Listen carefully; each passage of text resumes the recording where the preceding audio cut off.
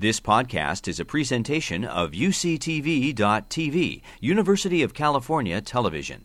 Like what you learn? Help others discover UCTV podcasts by leaving a comment or rating in iTunes. Without any further ado, I'd like to introduce Dr. George Rutherford. Dr. Rutherford is board certified in pediatrics and preventive care. He is director of the Institute for Global Health. And he is the co-chair, correct me if I'm wrong in any of these titles, George, co-chair of the Chancellor's Task Force on Ebola. So we're going to hear a little bit about that.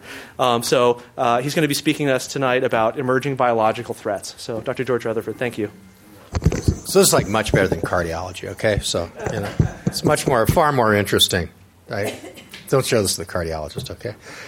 So Clement, it's a pleasure to be here. Thank you all for coming. I wanted to walk you through my world, which is a world of microbes and their interaction with humans and animals and plants and all sorts of stuff. And just to give you a little taste of what's to come, there are a number of this stuff is in the news not infrequently. This is an outbreak of Salmonella Heidelberg, which caused 338 cases in 20 states. 40% of the people were hospitalized. There was a common gene that coded for antibiotic resistance that allowed people to link these cases together and understand that they came from a single source, which was a commercial chicken farm. And you can see that the cases were predominantly in the West, and with California having the most cases. You also know about Ebola, and I'll spend a fair amount of time talking about Ebola at the end. But Ebola is another example of an emerging infectious disease threat. There had never been a case in these countries before. There had been a single case in Cote d'Ivoire, which had occurred right about here. But this was out of the blue. And these countries are had at the end of a decade of civil war with their infrastructure completely stripped. And this thing predictably has been a catastrophe of the first order. Another one you may have heard about is the hantavirus pulmonary syndrome. Hantavirus is a virus, obviously, that's spread by mice, and it's primarily transmitted in mouse urine. A very closely related virus caused Korean hemorrhagic fever, which was a big problem for troops in the Korean War. There was in 2012. There were 9 cases in Yosemite, in Camp Curry. I guess we should say in Camp C, and 3 of these cases were fatal. So this is not a inconsequential disease. And I think the lesson here is that we get deeper and deeper into nature and further out of our own ecosystem, the more we'll come into contact with these agents. So the Institute of Medicine, which is part of the National Academy of Sciences that publishes big reports and sort of puts a lot of wattage on these subjects, took on the issue of emerging infectious diseases in the early 1990s. And this was sort of right on the heels of HIV infection, and just as multi-drug-resistant tuberculosis was starting to soar. And so they got and CDC, the Centers for Disease Control. In my world, there are 2 CDCs. There's the Centers for Disease Control and Prevention and the California Department of Corrections and Rehabilitation. So I'm talking about the former here. So luckily, we're not going to have to talk about the other CDC tonight. The definition that the Institute of Medicine chose is that diseases whose incidence in humans has increased in the last 20 years or threatens to increase in the future, usually due to demographic or environmental factors. And I think we could all sit here and scroll through this and think of the new diseases or the re-emerging diseases that have been in the press. This new enterovirus, which causes paralysis in young children, sort of a polio-like syndrome, dengue fever, which is a very common arboviral, meaning arthropod-borne virus, mosquito-borne virus, that can cause severe symptoms, has been reemerging after being almost eliminated in the Americas, and now there is domestic transmission in the Florida Keys and in southern Texas, and we're having to screen the blood supply for it. So this is sort of not a great success story. Ebola, you know about. HIV, you know about. Hepatitis C, when I was in medical school, this was called non-A, non-B hepatitis and was real kind of a catch-all term for a bunch of different infections. But we now have reached a point where we can cure hepatitis C, cure as in sterilize it, sterilize patients, not in that sense, but get rid of the infection forever with about 12 weeks of therapy. Now, it's a little expensive, but, it's a pretty good success story. The hantavirus, which has this unlikely name of sin nombre virus, which is named after the canyon where, you got it, after the canyon where it was first isolated on the Navajo reservation. You hear a lot about influenza A. Now, so how many people got influenza vaccine this year? Right? Ooh, I see a couple of. But so what goes in the influenza vaccine is a bit hit and miss, and you're seeing a miss this year with some lower levels of protection against one of the strains. But I'll talk quite a bit more about influenza A. Of everything on this list, this is the thing that's going to kill you. Right? It's going to have the most cases. It's going to cause the most morbidity, at the population level. And this is what we worry about most of all. There's all the other exotica. MERS stands for Middle Eastern Respiratory Syndrome, a disease of dromedaries that can be transmitted to humans, and from humans to humans. And there are probably 3 or 4 dozen cases in the world. But nonetheless, this pushes all the panic buttons, and on and on and on. And then we see things like diphtheria reemerge. Diphtheria has been essentially completely controlled in the United States, basically in the developed world, since the 1920s. And I've only seen a single case of diphtheria, and that was wound diphtheria, which is a different form of it. When the Soviet Union collapsed and people stopped getting vaccinated, diphtheria spread over the new Russian Republic, and there were several thousand cases there. This is a disease that can kill you. While you think of it as being a disease that's in your throat and you have this sort of very characteristic pattern of a throat infection, it releases a toxin that's toxic to the heart, and that's in fact what kills you. As from spillover from Russia, there are about 100 cases in California in the early 1990s. So this is an example of what happens when vaccination programs go away. These organisms are ubiquitous, and they will come back. If everybody's ever lived in the San Joaquin Valley here in the audience, like in Bakersfield?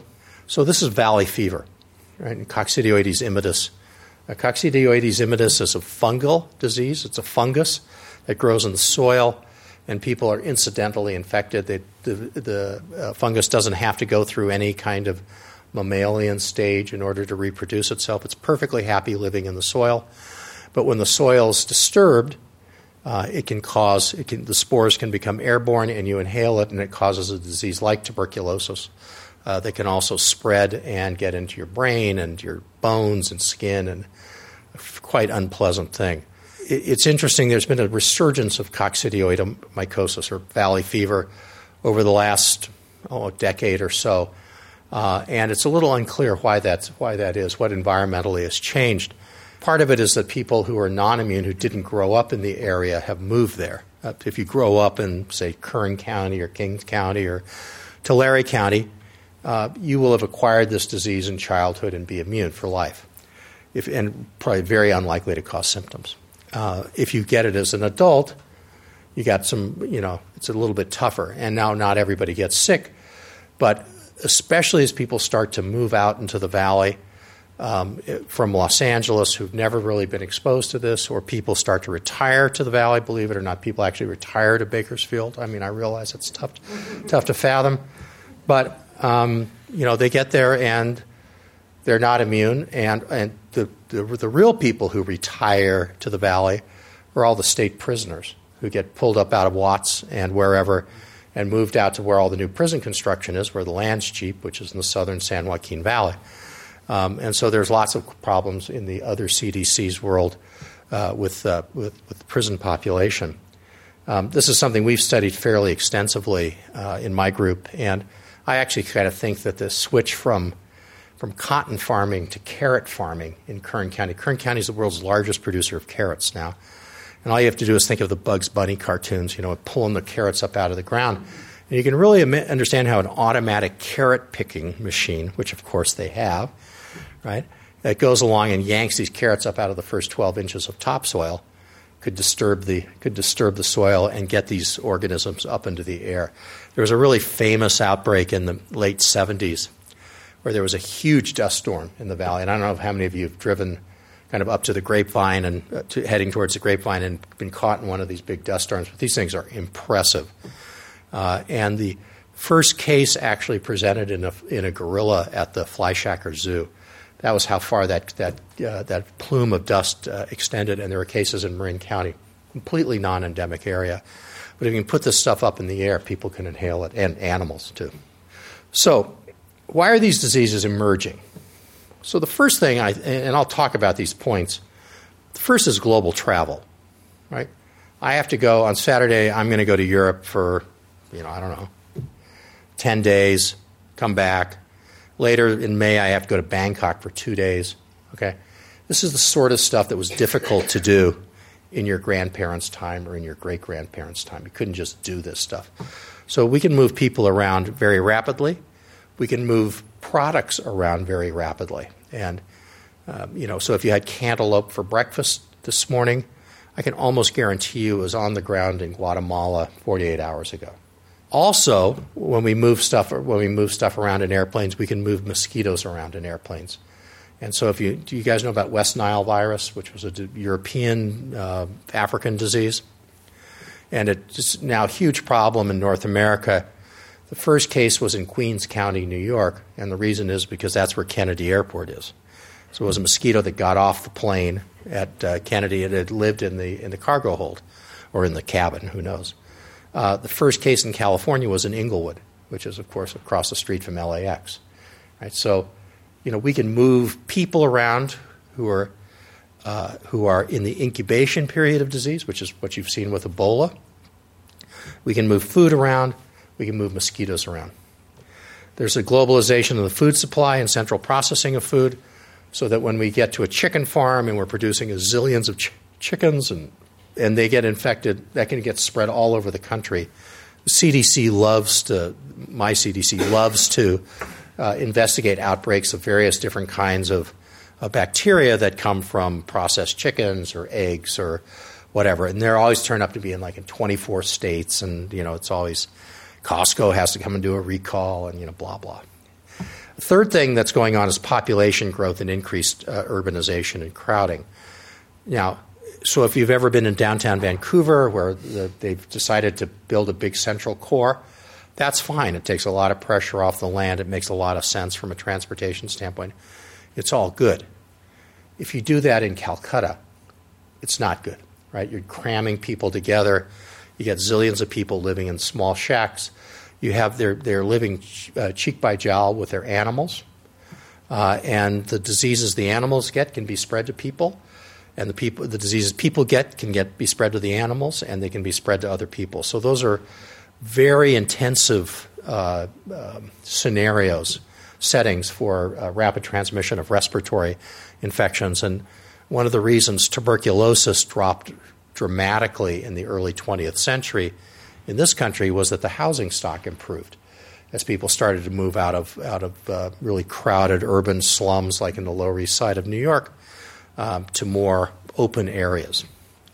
There are big population movements due to civil wars, famines, and other man-made or natural disasters where people will bring diseases from one area to another area.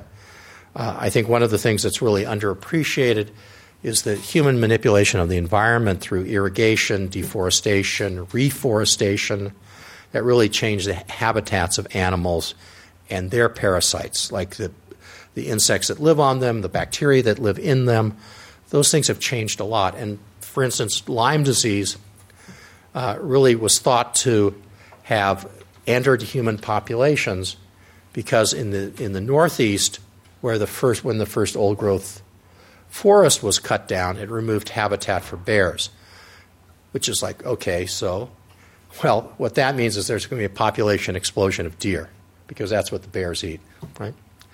And it actually makes sense, believe me. And so so when the forest grew back in, there was cover for deer, there was forage for deer, and the deer population went through the roof. People start to move out into those areas, and the ticks that live on deer could start living on people as well. The third thing is human behavior, such as injection drug use and risky sexual behavior. Injection drug use, you could say risky sexual behavior goes going way back in time, but believe me, injection drug use has not. It was probably first mentioned in Sherlock Holmes stories. This is not something that went on in the 15th and 16th centuries.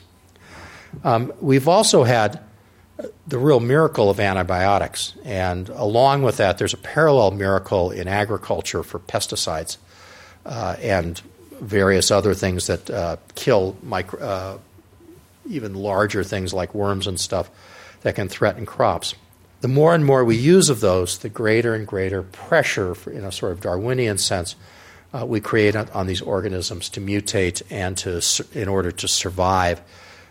And so when I was a kid, whenever you got a cold, you always got penicillin, which was probably the worst thing you could possibly do. Now we can barely use penicillin for anything. I mean, we still only use it as a first-line drug for syphilis, which I guess I didn't have as a kid probably. And then the other thing is that people move, and people not only will you sort of deforest and reforest, but people move to places where they haven't lived before. And as you start moving into these tropical rainforests and these new habitats, there's all sorts of chances of coming into contact with insects and animals and their parasites that you've never really experienced before. This is actually my favorite graph, okay? And what this shows is across the x-axis at the bottom are years, right? These are calendar years, right? And this is the number of days to circumnavigate the Earth, okay? So in 1850, it took about a year to circumnavigate the globe. So when Jules Verne wrote Around the World in 80 Days here in about 1890, so they were sort of pushing the edge of that envelope. And at the same time, while our ability to go around the world has vastly increased, the population's vastly increased as well. So we have a very mobile society with lots and lots and lots and lots and lots more people in it than we did back in the day.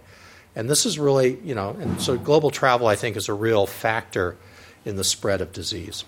So let me talk a little bit about West Nile virus. This was an arbovirus. Again, arbo means arthropod-borne virus. Arthropods are like insects. It was previously localized to Africa, and we actually work a lot, and we have a field station in the laboratory that first isolated, which is the Uganda Virus Research Institute. It was really previously localized to Africa and Western Asia, sort of the Middle East and Southern Europe, and it can be a bad disease, right? And it causes fever and brain disease, and about 5% of people die. And it was first detected, as I said, in Queens, in humans, and at the same time, there was a kind of plague of crows at the Bronx Zoo, where crows would be falling out of the sky to the ground. And the reason they were falling out of the sky was they had brain disease from this disease. And a smart veterinary pathologist who worked at the zoo figured this out. Everybody else was chasing dengue or something else. We have a mosquito that is perfectly competent for transmitting this, and then we have birds. And birds, you don't think of birds as being really part of the ecosystem, but birds can move stuff around big time. And especially when we start talking about flu, and I'll show you this. Migratory birds can spread these infections far and wide, and there's no stopping it. And so we have, basically spread over the entire United States from West Nile virus infection in birds, and humans are incidental hosts along the way. And just to give you a feel for it, this blue distribution was where it was before. This was really where it was first discovered. And then over here is the cycle where you have mosquitoes and birds. This is kind of how it just goes around in its regular cycle. But humans can get infected, and horses can get infected as well. And in fact, a lot of the research on this is driven by sort of the equine world, where these horses are worth hundreds of thousands of dollars. and the veterinarians and their owners want a vaccine for them. So if you have a disease that affects horses, you're in good shape because someone will push for the vaccine. And just to give you an idea of the numbers of cases, we're talking about, we're sort of on the order of, 2,500 cases a year in humans in the United States. And this shows you where the density is. And it's really kind of everywhere except Alaska and Hawaii. It was originally mostly on the East Coast, but now it's really kind of locked into both the Southwest as well as into the kind of Mississippi, Missouri Valley distributions. So this is something to avoid. Now, another emerging infection that we're always talk about is dengue fever. And dengue is another arbovirus, and it's endemic across the whole tropical belt of the world. And it really follows the range of these two mosquitoes, Aedes aegypti and Aedes albopictus. So then But as climate changes, the range of these mosquitoes increases.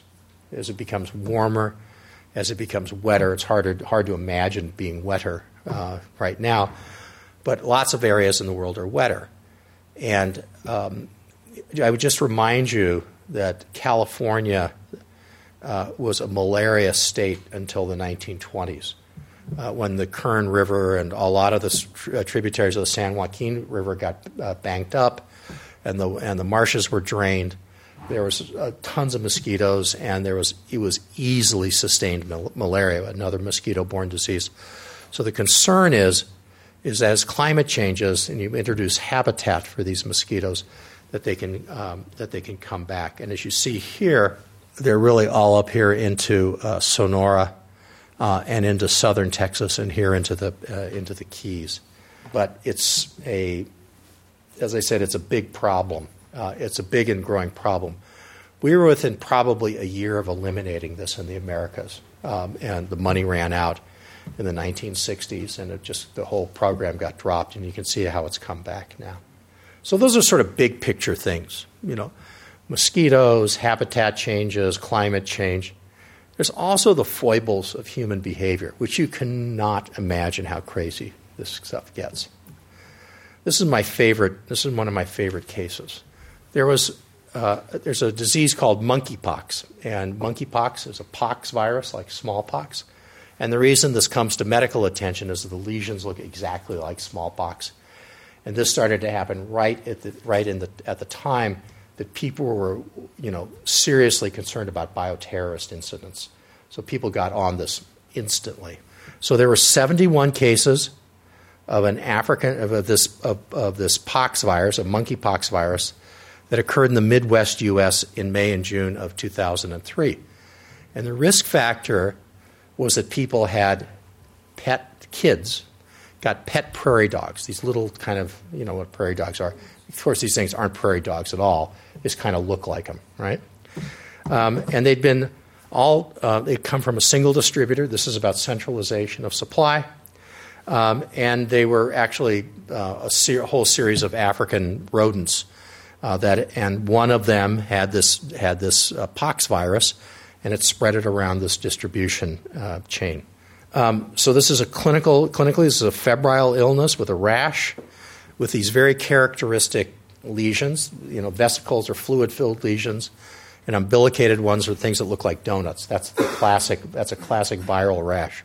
So these things typically came in at an abrasion. So when kids cut their fingers by holding these stupid rats,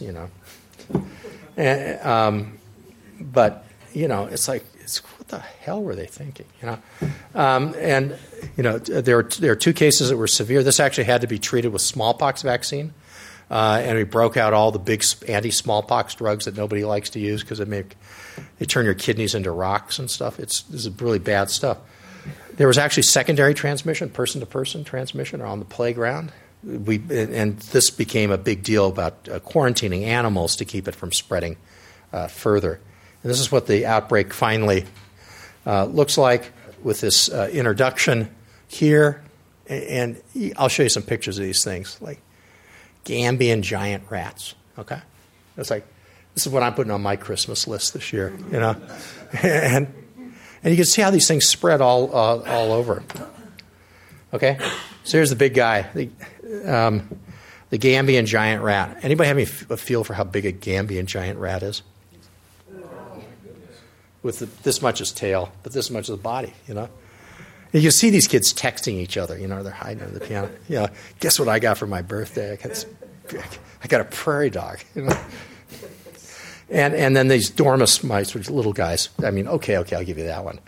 But, you know, this is the sort of stuff. This is kind of like messing around with Mother Nature that should probably not be going on. Now, that's all sort of kind of gee whiz stuff, and about the foibles of humankind. But the thing that we really worry about in infectious disease epidemiology is influenza. And in the 20th century, there was a massive outbreak of influenza at the end of World War II that may have it minimally killed 20 million people when the world's population was about 2 billion. So that's 1% worldwide mortality. And that's the sort of stuff that keeps people like me up at night worrying. Influenza, and this is not when you say, well, I got stomach flu. You know, influenza is a real disease, real syndrome. It's a small family of viruses.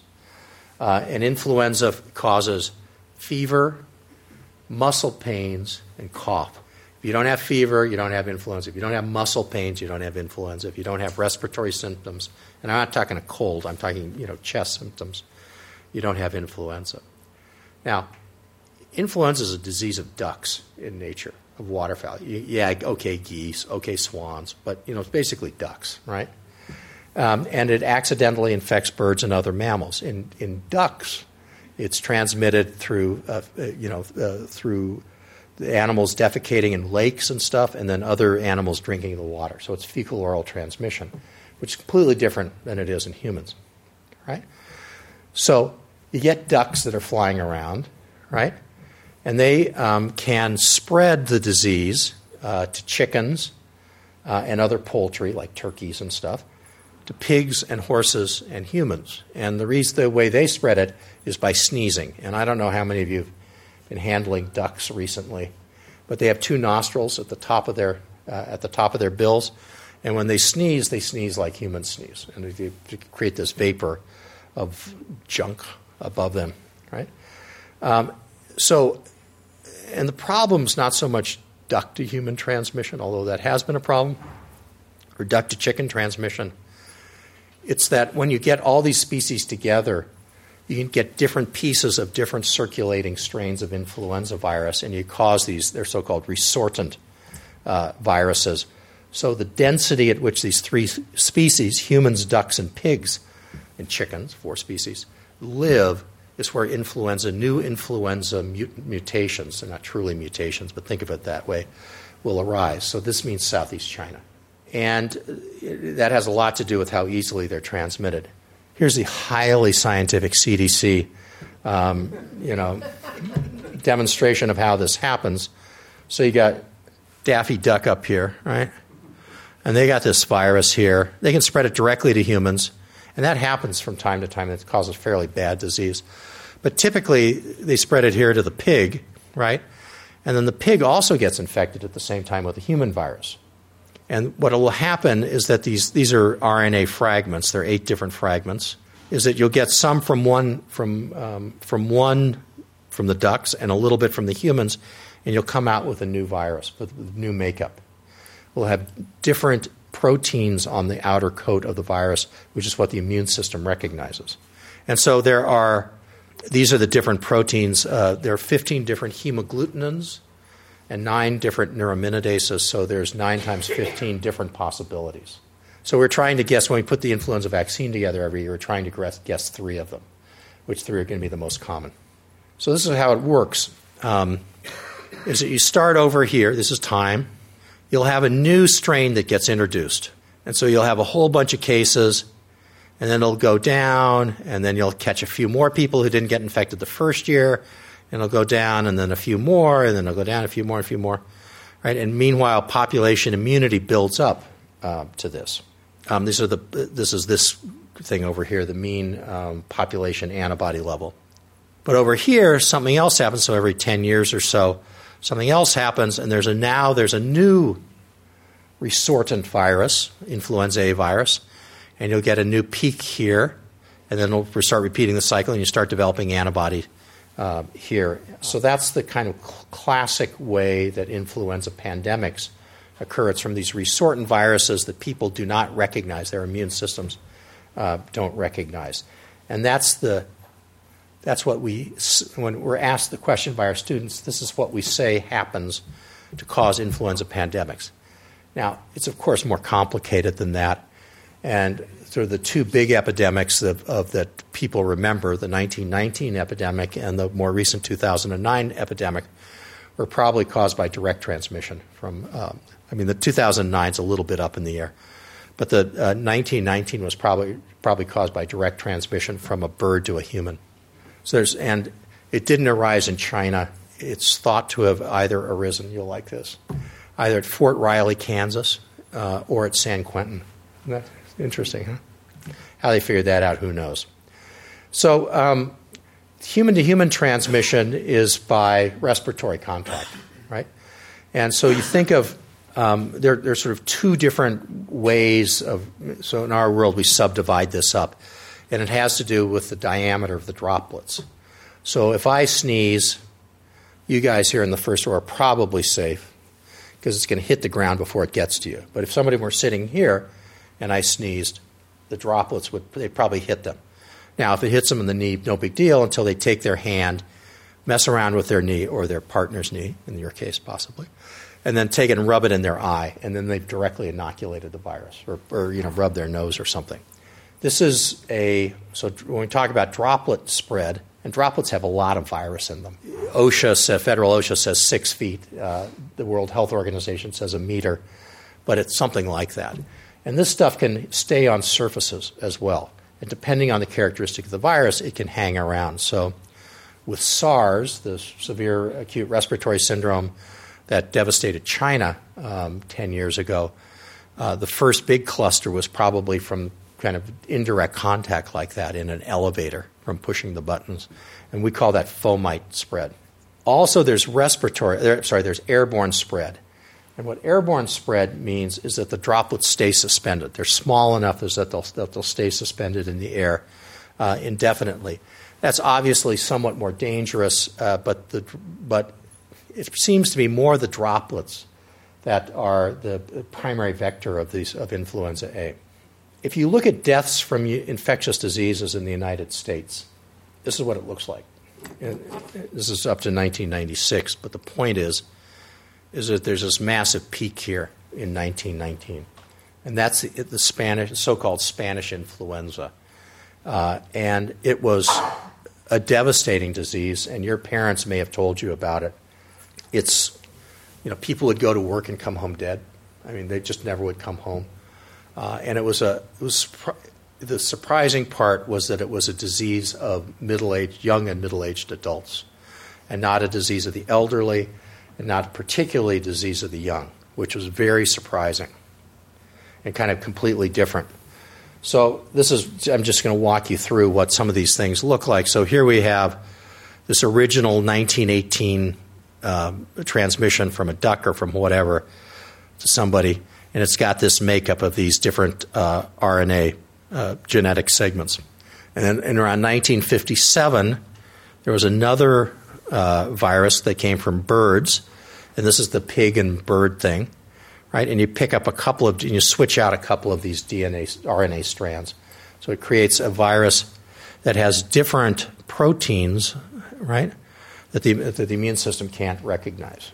And then about 11 years later, the same thing happened again with another avian virus, and you resort it into something that looks more like this. And this has some elements of the original 1918 strain, some elements of the 1957 strain, and some elements of this 1968 strain. And this is H3N2, which is what's in the vaccines, which didn't work very well this year, because while we talk about these things as big kind of changes, also between the years there's small changes that go on, and there are small mutations, and that's what makes predicting the viruses so difficult. Okay, so these are the big Just to give you a feel for the numbers here, the 1918-1919 flu, the minimum estimate was 20 million. The high estimate's 100 million, and there are 550,000 deaths in the United States.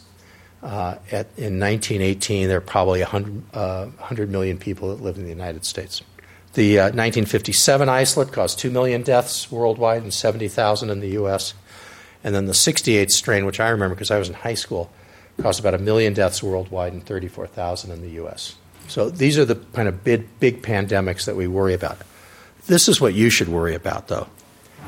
Just for the regular flu, not these brand new strains, but just the stuff that's floating around, causes about 36,000 deaths in the United States every year. Okay? So this is why you need to get flu shots. Some of the parts of the flu shot work this year. Others were less robust. But it's something to be seriously cognizant of. Now, going back to the 1918 flu, it was probably most likely transmitted directly from fowl to humans, probably a duck. The first known case, it was in a big military recruit depot in Fort Riley, Kansas, in March 1918. And from there it spread to France and to the continent, and then was brought home by troops coming home from World War I. It may have infected up to 50% of the world's population at the time. This is a big deal, right?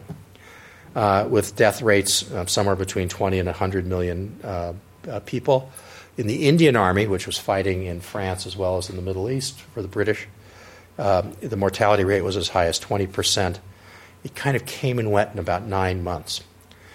There was a fascinating article that the people at the Harvard History of Medicine department did, where they went back and they looked at mortality in U.S. and Canadian cities in the winter of 1918, 1919, and looked and saw how many people died and kind of what the patterns were.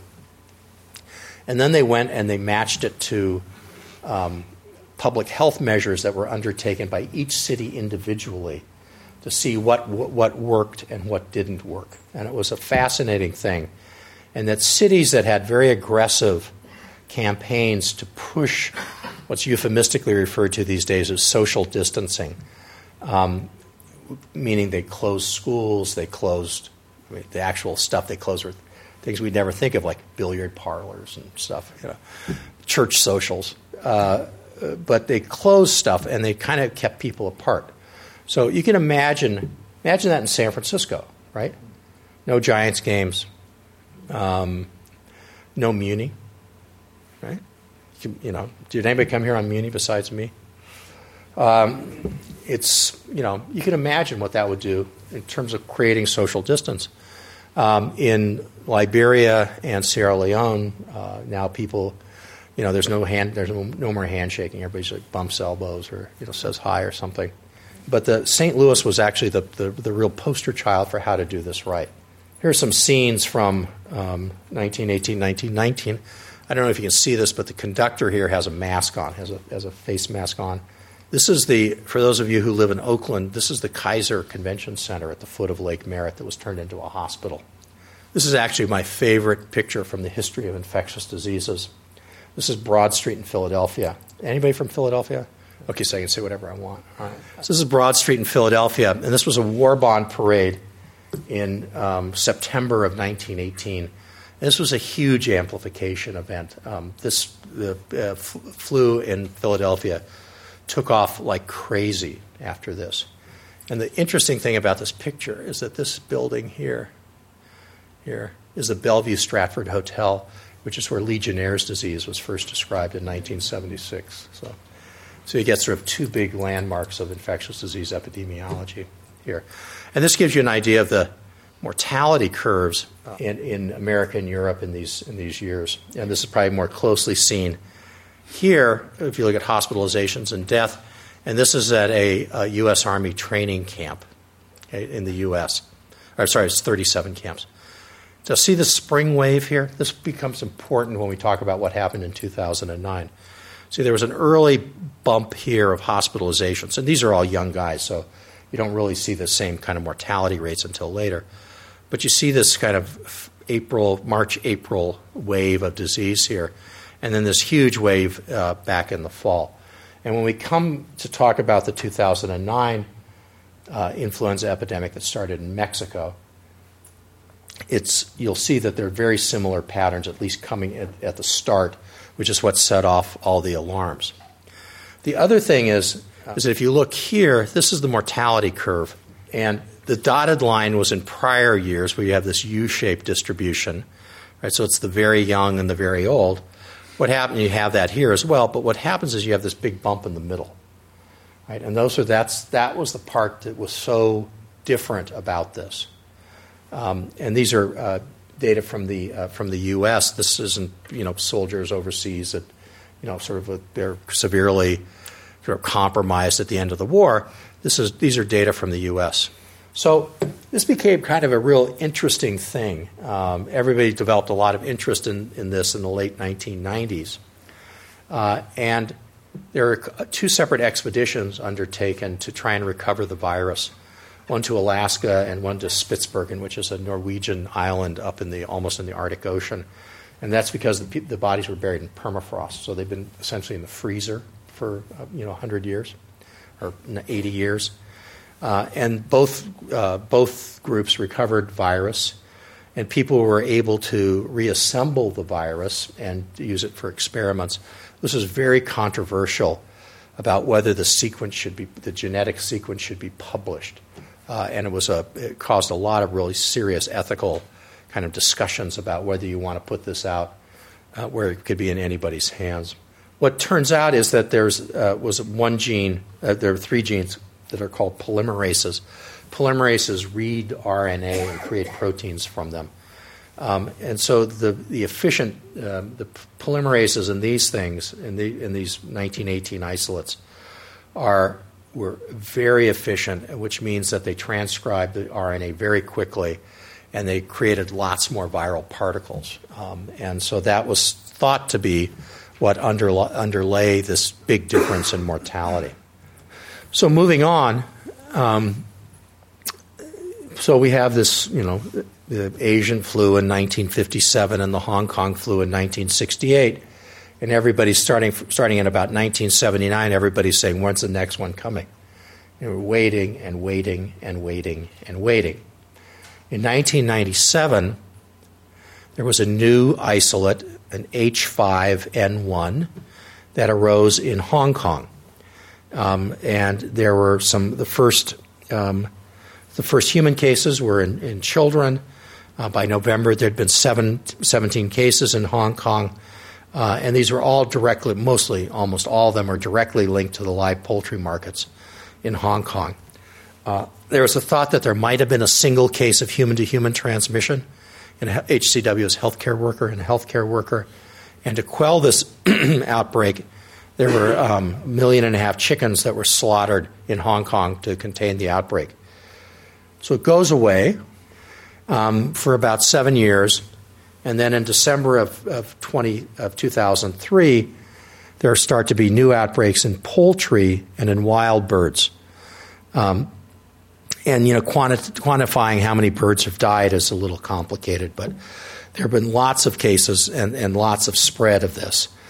There have been about 500 human cases, and this has a high case fatality rate with about 300 deaths. So about 60% of people who get it die. And it's spread primarily in Asia, but then across into Africa and, at least in the birds, into Europe. There are potentially some human-to-human transmissions, but almost all of this was direct chicken-to-human transmission. Okay? But there didn't seem to be reassorting, that this was just a disease, an epizootic, which is what we call epidemics in animals. This is an epizootic in which humans were accidentally being infected, but birds are so ubiquitous and raising chickens is so ubiquitous, that there are going to be some number of spillover cases. And this is there finally has been a case in North America. There hadn't been for a very, very long time. And this is the cases in 2012. You can see they're still kind of concentrated here in South and Southeastern Asia. In humans, the cases were, this is interesting, there were cases here, a few scattered cases here in Africa and they were probably associated with bringing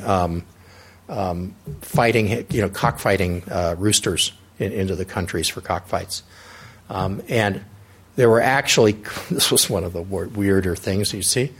Remember I said how ducks have nostrils at the top of their bills? So do chickens.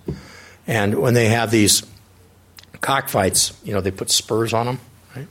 And so they scratch each other, and the birds will get their eyes cut, and they'll bleed down, and the blood will coagulate in their nostrils, and they can't breathe as well. And so the corner man, just like in Rocky III or whatever, they'll put the bird's beak in their mouth during the rounds and suck the blood out of their mouth. Out of their noses, right? Now, it's sort of hard to imagine a more efficient way of transmitting a respiratory virus from a bird to a human than that. And that's what these little sort of scattered little isolate outbreaks probably represent. Now, so the question for us is this really going to get to North America? Now, there's a single case in Mexico. Who knows what that's all about? But there certainly hasn't been spread in these in big bird populations yet. If it comes to North America, it will probably be in northern pintail ducks, and the reason is that they share a flyway with birds and ducks that come up the East Asian coast, and they all come together. Alaska's a big state, but there is some mixing on lakes, freshwater lakes, in Alaska in the summertime. And there's certainly the potential for transmission. Because these guys, these northern pintails, migrate that way, we thought that's how they would most likely get into the western U.S. and into California. And when I worked at the state health department, our sort of worst case scenario was that this would be the first case in California with a famous duck actor who sort of bites it. So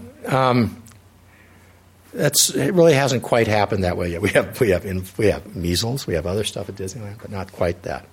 The swine flu. This is not the swine flu of 1976 that Gerald Ford, got unelected over. But this is the Mexican, this 2009 Mexican flu. There are circulating strains of flu in swine as well. They're very susceptible to it, and especially in these large kind of farming operations, it can spread quickly among pigs. Right? There are a handful of cases. It's like in the 4-H club people and stuff. In the U.S., maybe a dozen cases a year, but it's nothing that people get very. If you're a pig farmer, it's something you get upset about. If you're not, it doesn't really kind of tip the balance much. But in 1976, remember what I showed you about the 1919 influenza. In 1976, there was an outbreak of a swine flu in Fort Dix, New Jersey. This was in a military population, and it started in the spring. Remember I said, so most influenzas in the wintertime when people are inside and congregating together. This was of severe concern because this was at about the time you're expecting the next big mutation to come down. There was a huge press to develop. I don't know, you guys remember all this, right? With President Ford getting vaccinated, and it was. So, this is a good question. So, Jimmy Carter actually vaccinated people with polio vaccine. Who was the president before Carter who vaccinated people? Sorry? Anybody got it? Eisenhower? 2 centuries off. It was Thomas Jefferson. It gave smallpox vaccine to people. What about polio vaccine? Well, they didn't. They didn't physically give it, right? But, I thought that's a good little factoid you can take home with you.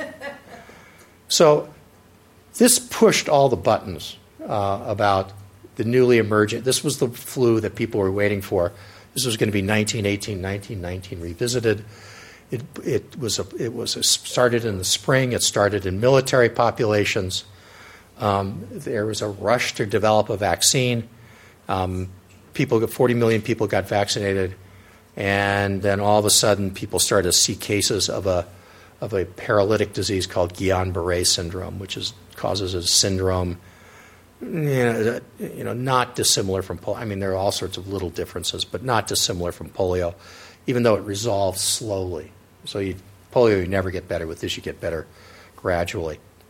And there were 30 deaths because of Guillain-Barré syndrome. So that really, that put the kibosh on a lot of this stuff. And as I said, there are a handful of cases in the U.S. right over time. Now, in spring of 2009, and I'm sure people will remember this, there was a large outbreak of a new influenza A isolate, first in Veracruz and then in Mexico City.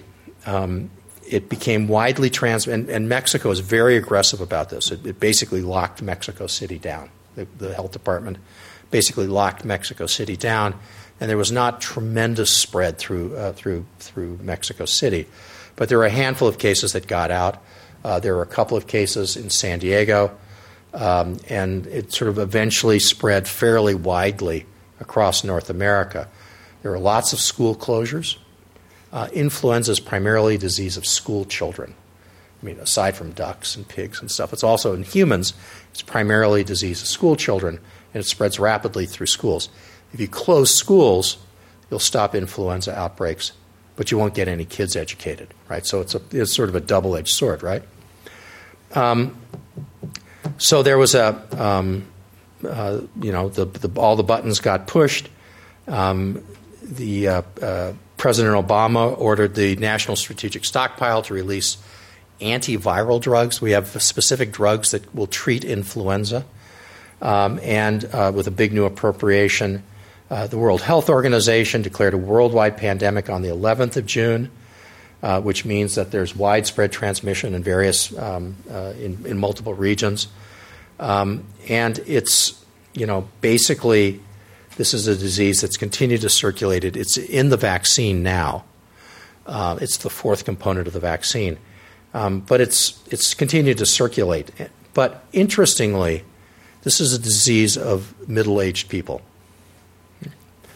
This is what the epidemic curve looked like in Mexico. This is the number of cases. And the blue is all of whatever this color is. The blue is the federal district of Mexico City, and the red is all of Mexico. And see, there's no, maybe it's this, there's some, maybe this, maybe this. Okay, this is not subtle. Okay, this is a real outbreak. Now, but this is the thing to look at. If you look at cases, okay, by age group, you see these are deaths, right? And this is different years, these different colors. But the 2009, you see this distribution with this hump in the middle. It was just like the 1918-1919 flu, okay? And that's what made people so anxious about this. Okay, this is a similar thing with these bumps in the middle. Okay, and it turns out that that this is probably a Central European or Central Asian strain of influenza that somehow got imported into Mexico and then really spread around the world. Okay, so we can figure this out genetically. And then the question is, where did this come from in the first place? And this was always sort of this is actually not my child, although they've done worse things than this. Yeah. So this spread rapidly through the country. There were 2 waves of transmission that peaked in October 2009. All the other strains of influenza disappeared off the map, at least temporarily. And by the end of this, in the spring of 2010, the CDC was estimating that somewhere between around 50 to 80 million people had acquired this strain, with about somewhere between 19 and 39,000 hospitalizations, and something like about somewhere between 10 and 20,000 deaths. There was a very good count of pediatric deaths because most of the children would make it into intensive care units where they would be cultured, and you'd really know exactly what was happening. But this is a substantial amount of morbidity and mortality. And what this shows you this is one of the ways we look at this, is that these are deaths, percentage of deaths by time in 122 cities in North America. And you can see here when you get these spikes of higher than expected deaths, this black line is what's expected, right? You start to worry about influenza. That was this was the 0708 year. But what you see here is that this is the excess mortality during this period of time. It doesn't look quite so bad as you'd think, but it was substantial, and it occurred earlier in the year. See this early phase right here? It occurred earlier in the year than people expected, which is why everybody got so worried about the parallels with the 1918-19 flu, at least here in the United States. In Europe, it was a different story. There was a lot of very serious unhappiness in the European Parliament with the World Health Organization, and it was something like only 20% of the French adult population was vaccinated at the end of the day for this. So you can see that you get really, in different countries, you get very different sort of vaccine uptakes, and we can talk about that more. So why wasn't the pandemic worse? Well, to start with, it wasn't a non-event. This was a bad outbreak. As I showed you with 10 to 20,000 deaths that you wouldn't have expected. There's a fabulous resource that has banked blood from blood donors and has it arrayed by what decade they were born. And actually it goes back into the 1870s. And so they tested the strain against those sera, against those blood samples. And it turns out that people who were born before 1950 actually had some prior sort of immunologic knowledge of this strain for whatever reason. And so that was one of the things, was that there was not a lot of death in older people who were born in 1950 and earlier. So that's one thing. So we got lucky on that one. There were very aggressive control measures with all the school closings and all the immunizations. Most of the circulating strains were sensitive to the antiviral drug that we used, so that's good. We have much better medical care, including uses of ventilators and things like that saved people that wouldn't have been saved in 1918 and 1919.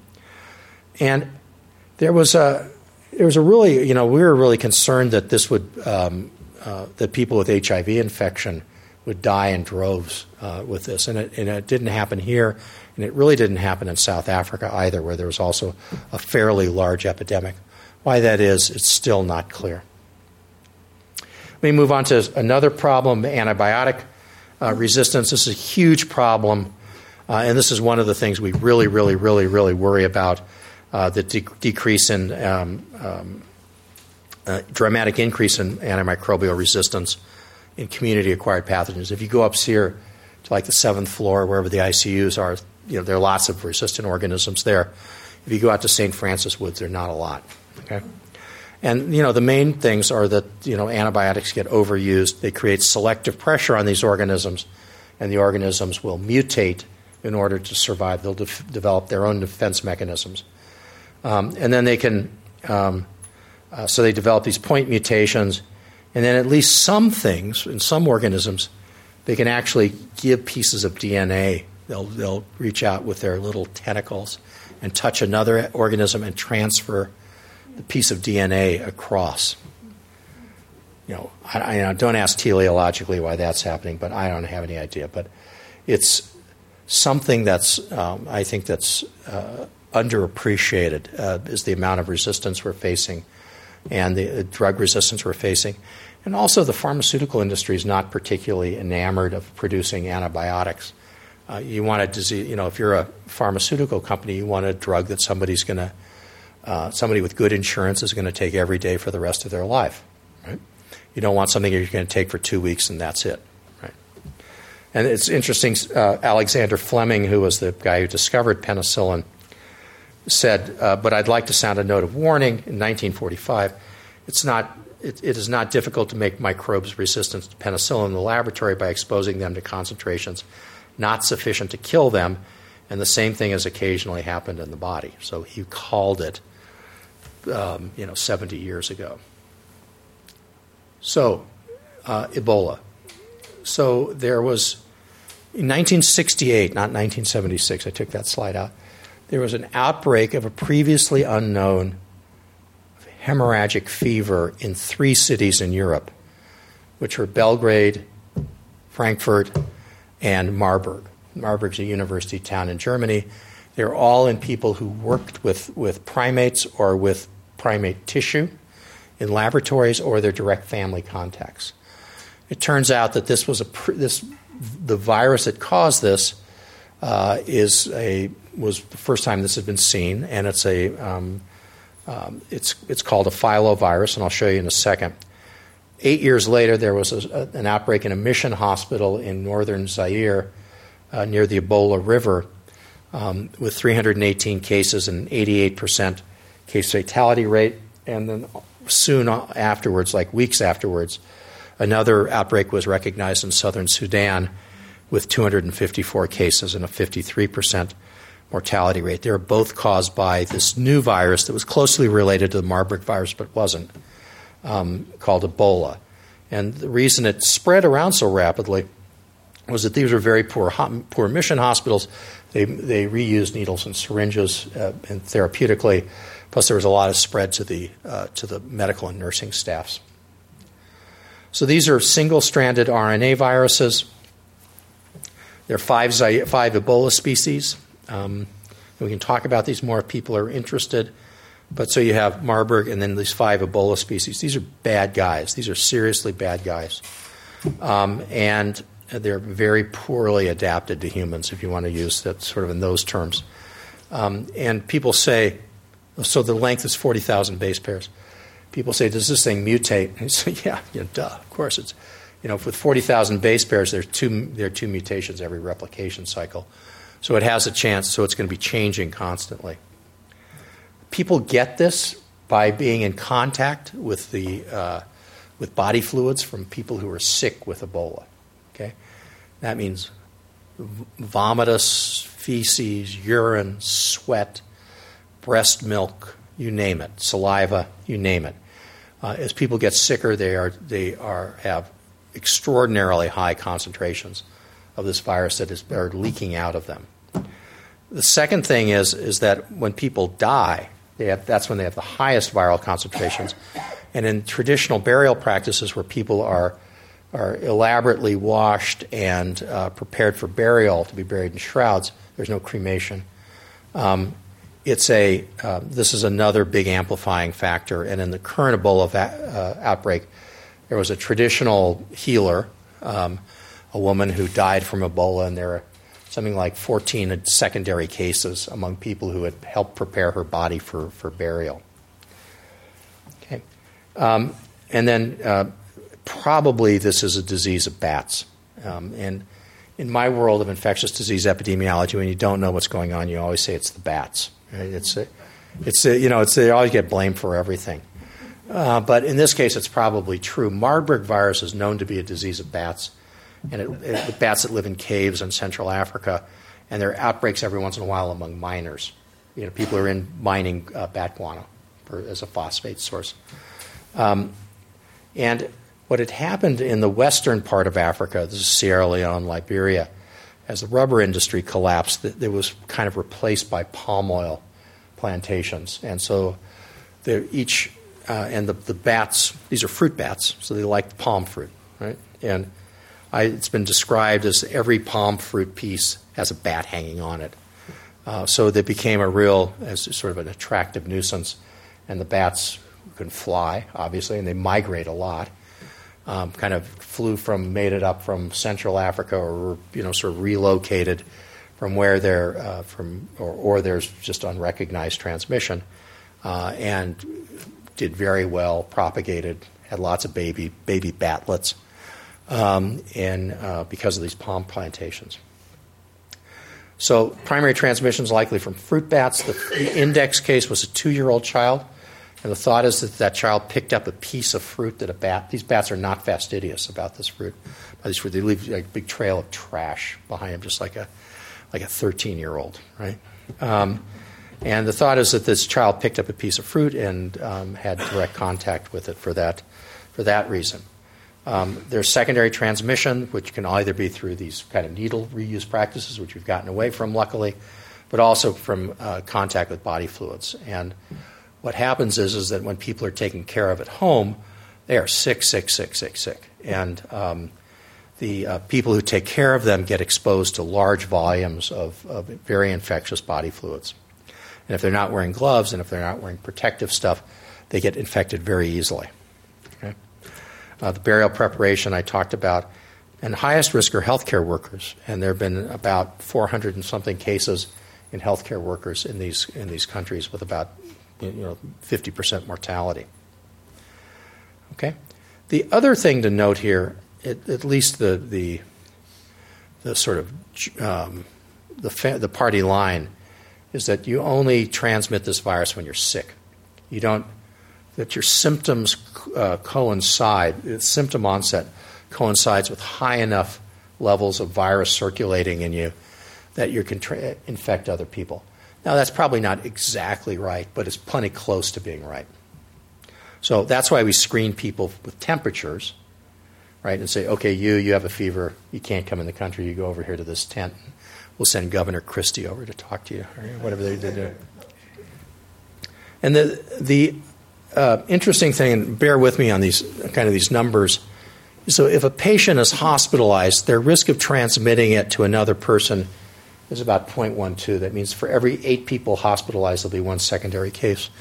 If they're kept at home, or they're giving them gloves and plastic sheeting and things like that, so they can actually kind of keep, provide some modicum of infection control. It's more like 1 in 5 patients will infect 1 secondary case. If they're just at home with no effective isolation, it's more like 1 patient will infect 2 people, right? And that's what went on for a very long time in Sierra Leone and Liberia and Guinea before this got more under control. These are what the symptoms are: fever, headache. Hiccups are one of these very characteristic signs. About half will develop bleeding or unexplained bruising, and the symptoms appear within 2 to 21 days. Again, this 21 days this is the magical quarantine period. Okay? And this is what this unfortunate guy has is bleeding from his gums. Let's skip this. This is what the incubation period looks like. You can see that most people get sick in the first week, but there's this long tail out here. And again, what CDC has said in the World Health Organization is if you've been exposed and if you have not developed symptoms in 21 days, you're out of the woods. What they say to countries is if you've had cases and there are no new cases in 42 days, you're out of the woods. So the transmission, the way we prevent transmission is, there are some vaccines in trial right now, but the real premium is put on recognizing people who are sick and infectious and moving them out of their houses where they're going to infect other people and moving them into isolation in these Ebola treatment units or some of the other kinds of things, and also the safe burial practices. And this is where we are right now as of Monday or Sunday. There have been 25,000 recognized cases with 10,000 recognized deaths. There were continue to be cases last week, although there were no new cases in Liberia last week, which is a huge accomplishment. There have been a number of sort of extra, sort of smallish outbreaks. There are 8 cases in Mali with a transmission to a nurse. There's a single imported case in Senegal, which is next door. In the U.S., there have been 10 cases, and there have been 2 transmissions to the nurses in Dallas. In Spain, there's been a transmission to a nurse in Madrid, and in Nigeria, there are 3 generations of transmission, but 20 cases, and I can't remember. I think maybe 8 deaths. When you go home tonight and say your prayers, you should be thanking the Nigerian Ministry of Health for the extraordinary efforts of keeping this under control. People did not have a slightest idea that they could pull this off. They had something like 20,000 contact visits, and did a remarkable job, a truly remarkable job of keeping this under control.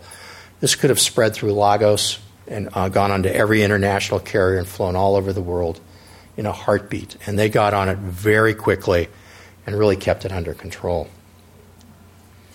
This is where Gwekadu is, this little town here in Guinea. This is the sort of parrot's beak area with Liberia and Sierra Leone. It's where the first case was. So you can see how it could spread across the border fairly quickly. I can't resist a geography lesson. So, how many countries have the word Guinea in their names?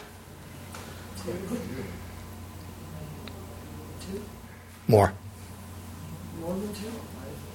4. Okay. What's the first one? Papua New Guinea. That's the hard one to get. Okay. Papua New Guinea, Guinea, the Republic of Guinea, which was French Guinea, Guinea-Bissau, which was Portuguese Guinea, and Equatorial Guinea, which was the Spanish part.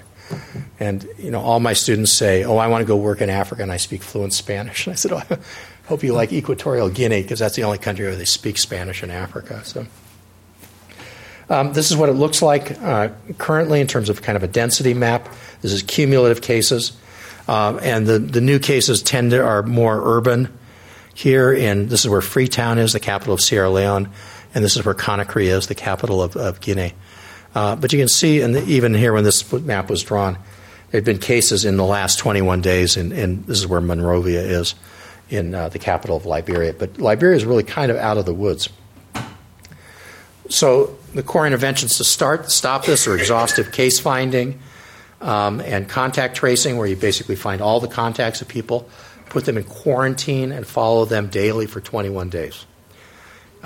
If people are sick, you bring them in and you put them in isolation. There's a difference between the words quarantine and isolation. Quarantine refers to people it's from the Latin for 40, which was the number of days the Venetians made ships lie offshore during the bubonic plague to make sure that there's nobody infected on board. So quarantine is to take people who've been exposed and kind of keep them separate and see if they get sick or not. And if they get sick, they move to isolation. Isolation is for people who are known to be sick and infectious. So you're isolating them from other people. Okay. There's meticulous infection control involved, and you see these pictures of people in spacesuits, which are incredibly uncomfortable to wear and incredibly difficult to work in. And these units are not well lit, and you're fumbling around trying to start IVs in what amounts to kitchen gloves, like dishwashing gloves, with goggles that fog up, and people really only can work for a couple of hours, and they have to come out, rehydrate, and go back in. Remember, you're working in tropical areas here. There are a whole bunch of community strategies that have been employed, some more successfully than others, but it's kind of gradually coming around. And I think the most remarkable thing, this is called ELWA 3, which was the big Médecins Sans Frontières, Doctors Without Borders treatment center in Monrovia, has had no new patients for 3 weeks. Right, so that's an extraordinary accomplishment. In the U.S., there have been 7 healthcare workers evacuated. There have been 5 that have been successfully treated, 1 death and 1 hospitalization. The story about the poor guy in Dallas who went back to the hospital twice before they diagnosed him and admitted him. Both of the women who were infected were treated successfully. The way we do it is we route everybody through a handful of airports, and there are about 100 people a day coming back from these countries, coming into the U.S. from these countries. They have their temperatures taken. They're seen by public health service officers from CDC. If they're febrile or if they have fevers or are symptomatic, they'll get called off and will basically go straight to hospital. If they have no symptoms and have no fever, they'll be allowed to fly on to their destination. There are basically 4 levels of risk that they get assigned a level of risk, and depending on their level of risk, they're visited. They're basically visited daily by the health department, by the local health department, who take their temperature and examines them and make sure they're not developing disease. So that's Ebola. So this is the CDC's big strategy for preventing emerging infectious diseases, just to wrap this up. These are the priority areas: antimicrobial resistance, food and water safety, vectors and animal health. I do tons of stuff with the veterinary school, and it's always a great education to go deal with them. Blood safety, trying to keep transfusions safe. One of the things we become very interested in are infections that cause chronic disease. There was recognition in the 1980s that most stomach ulcers were caused by a bacterium. And the thought is there may be a few more things like that lurking out there. Opportunistic infections in people who are immunosuppressed, either because of disease or therapeutically. Better outcomes, better infection control in mothers and babies. The health of refugees and travelers, and vaccine development. So the risk factors, again, modern medicine and biology are sort of lurking here. The overuse of antibiotics is extreme, and it's vastly worse in veterinary medicine than it is in human medicine. Antibiotics are used, something like 80% by weight of antibiotics produced in the United States go into cattle feed as a nonspecific growth promoter. And you can imagine those are not therapeutic doses. And what they're going to do is select for resistance. We have increased susceptibility to low-grade pathogens because of immunosuppression. We have increased efficiency of transmission, right? In Loma Linda, they're fond of transplanting baboon hearts into babies as a sort of tiding them over until a human heart comes along. I cannot imagine, okay, aspirating the blood out of the the chicken's nostrils during the cockfights is one thing, but transplanting a heart is, that sort of really crosses the species barrier. Environmental degradation, as I said, and then biological warfare and terrorism. I know anthrax was on this thing. I wanted to wrap it up, but I just wanted to also say I'm happy to talk about biological warfare as well, which is a real serious problem. So I think I'll stop there, leave you with these thoughts, and answer any questions. Yeah, in the back. What are the chances of UCSF getting an Ebola patient? Now, probably pretty low. I'm sorry, I beg your pardon. The question was, what are the chances of UCSF getting an Ebola patient? I think now they're pretty low. We have 2 biocontainment beds at Mount Zion and elaborate procedures designed to take care of patients with, 90 volunteers trained to provide care. I think we're really well prepared for it, but just, we're on the wrong side of the country. We're on the wrong side of the continent, and it would have to be people who were here already who got sick. Actually, interestingly, UCSF, as opposed to many other major academic medical centers in the United States, had a policy very early on that said, we recognize our role in protecting the public health of the people of California, and the best way to do that is to have people in West Africa treating patients and trying to contain this.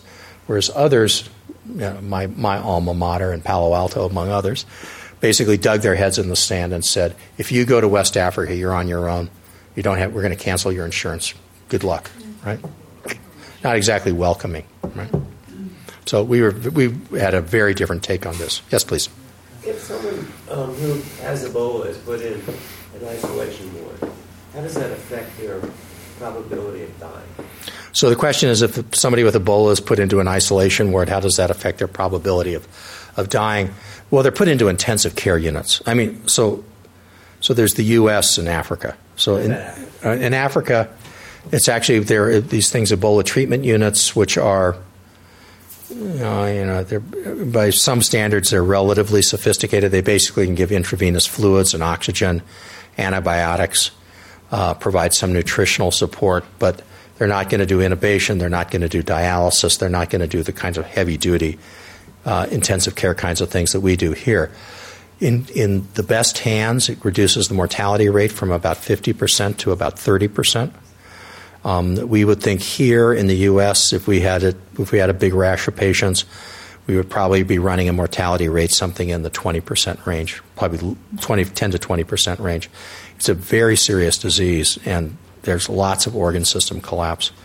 So the isolation units in Africa are designed to provide high levels of care as well as to prevent secondary transmission, higher levels of care. Yes, please. Oh, that's great. Yeah, so the question was, what hypotheses have been put out about explaining the increased mortality, the sort of W-shaped curve of middle-aged people in the Spanish flu? So first of all, let me tell you about Spanish flu. So the term Spanish flu was because it was first reported from Spain because there were press restrictions in France and Britain, and they didn't report it, but Spain was a neutral country and reported it. And even they had probably much less than France and Britain did. It got labeled as the Spanish flu. So it's, it's problems with being a free press. You sort of pick up a few hits along the way.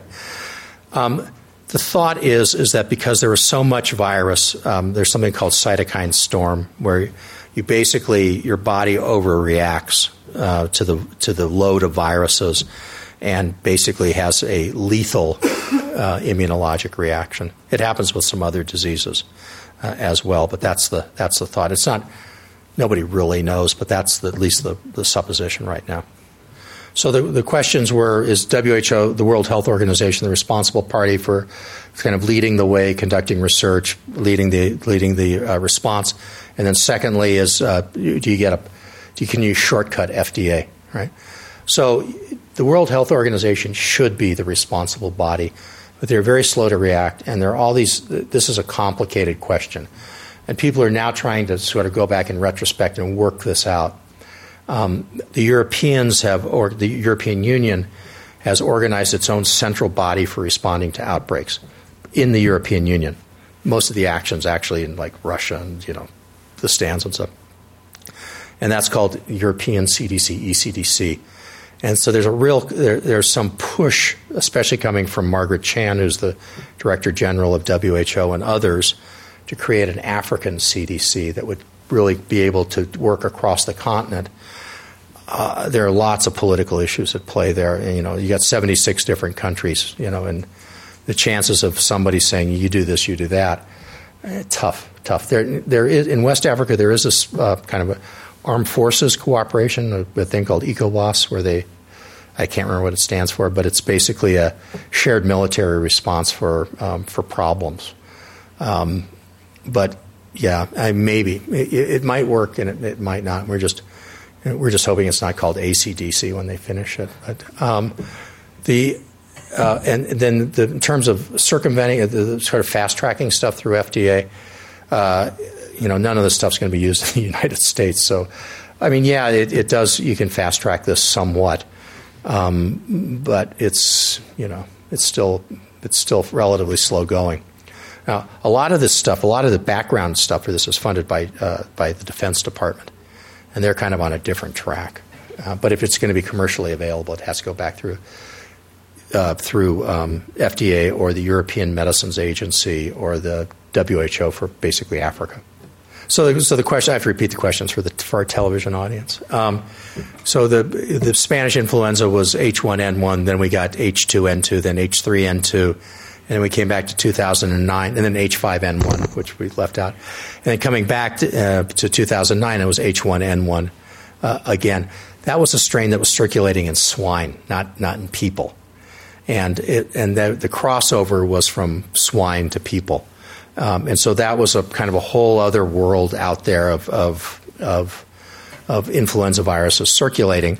And because, pigs that you raise for slaughter they don't live that long, right? You don't get these sort of progressively higher levels of immunity. So basically, they get, the virus, a single strain can be sustained for longer periods of time. And they do have some ressortment going on in them. But that was basically a pig strain that got into humans and then spread. I'm sorry. So the question was: will the initial strain be H1N1? And not necessarily. This could have been H5N1 from ducks or something that got established and spread. The question's not so much how efficiently it can live in other animals. The question is how efficiently it can be transmitted from human to human, and that's where you get into these. That's what causes epidemics. So the question is about the animals that carry it, and kind of why birds and all sorts. Everybody has microorganisms. We could go down to the fish in the deepest fissure of the Marianas Trench, and they'd have bacteria and they'd have their own parasites. The question is what comes into contact with humans. The birds are important because they migrate. Bats migrate as well. So they can go over long distances. And then when they're in these sort of mosquito to other bird cycles, humans and horses can become incidentally infected. That's why birds are important, because they migrate. It's like airplanes, right? It's the same idea that you can get sort of long distance spread of disease. Now, if we go up here onto the medicine wards and look at all the patients with infection, we're not going to see very many diseases that have been directly transmitted from birds. But we will see diseases that were transmitted from cattle. Tuberculosis is a cattle disease that was derived from cows, probably in Egyptian times or whenever, and is now established in human populations. So a lot of the diseases we see typically, HIV is a primate disease, right? A lot of the diseases we see typically here in the hospital have animal origins, although they may not have come in this last instance. The last transmission wasn't from an animal. I'm afraid I need to run, but thank you very much. It's really a pleasure. You've been listening to a podcast by University of California Television. For more information about this program or UCTV, visit us online at uctv.tv.